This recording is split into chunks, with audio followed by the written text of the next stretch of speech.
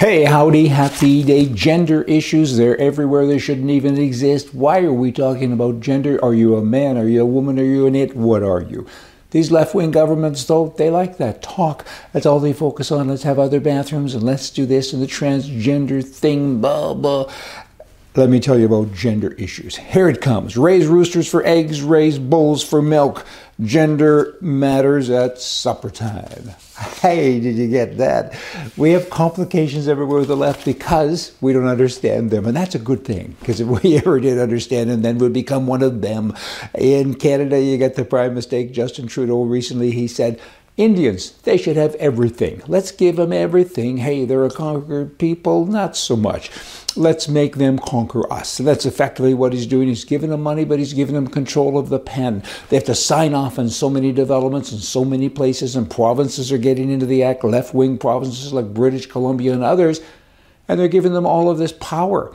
It amazes me. 1% of the entire population is pure-blood Indian, and they've now got about probably 80 or 90% control on all the development and everything that's going on, and I don't get it. Nobody gets it. I mean, hardly any of them vote. Really? That's a stat. So what are you buying here? It's amazing to me. Billions and billions of dollars. And when you look at a reserve, what is a reserve? It was set up as a communal kind of situation to benefit the Indian people.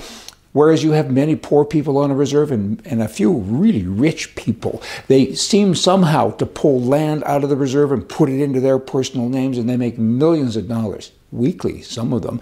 And they don't pay taxes at all. And all they talk about is how the white man has kind of screwed them over.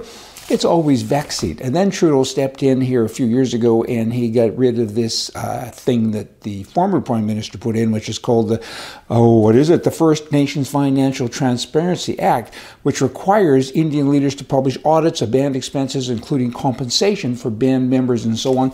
And Trudeau said, nah, that's not our business. We don't need that. Prior to that, you have chiefs and councillors making millions and millions of dollars. And where does the money come from?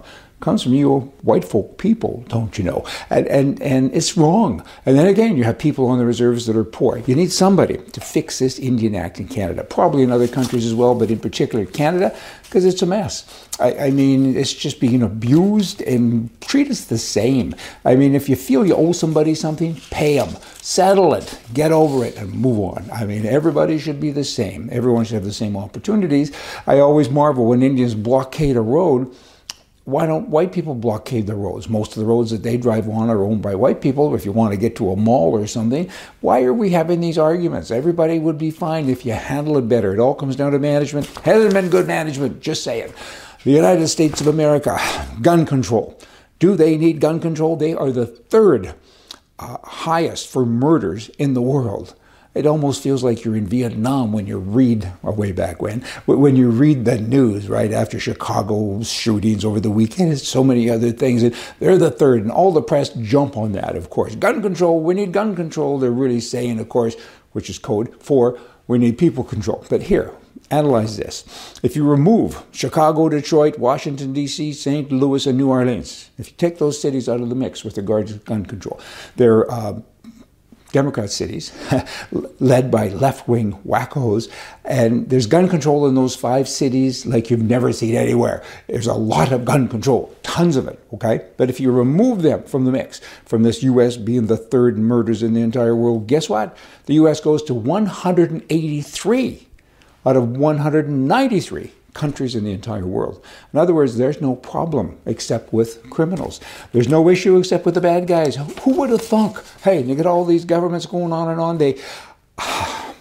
The villainization of law-abiding gun owners has prompted so many people, Americans, Canadians, British people, to distrust firearms and gun owners in general. And I got to tell you, these control lobbyists and left-wing politicians, they twist the facts. They make people believe that guns are bad, they're dangerous, they're unnecessary, and that's just not true. I mean, you need a gun, a good guy, to ward off the bad guy. And gun owners are your neighbors. They are your friends, your family members. Firearms communities comprised of people you care about. And they're not monsters. They're certainly not evil. On the contrary, if it wasn't for guns, we'd all be speaking German now. Hey, restrictive gun laws merely place criminals above the law, I guess, because they're entitled to carry. That's kind of what they do. And the NRA in the U.S. and the CSSA in Canada have always said that law Abiding gun owners will not hurt you, but criminals will. Just saying.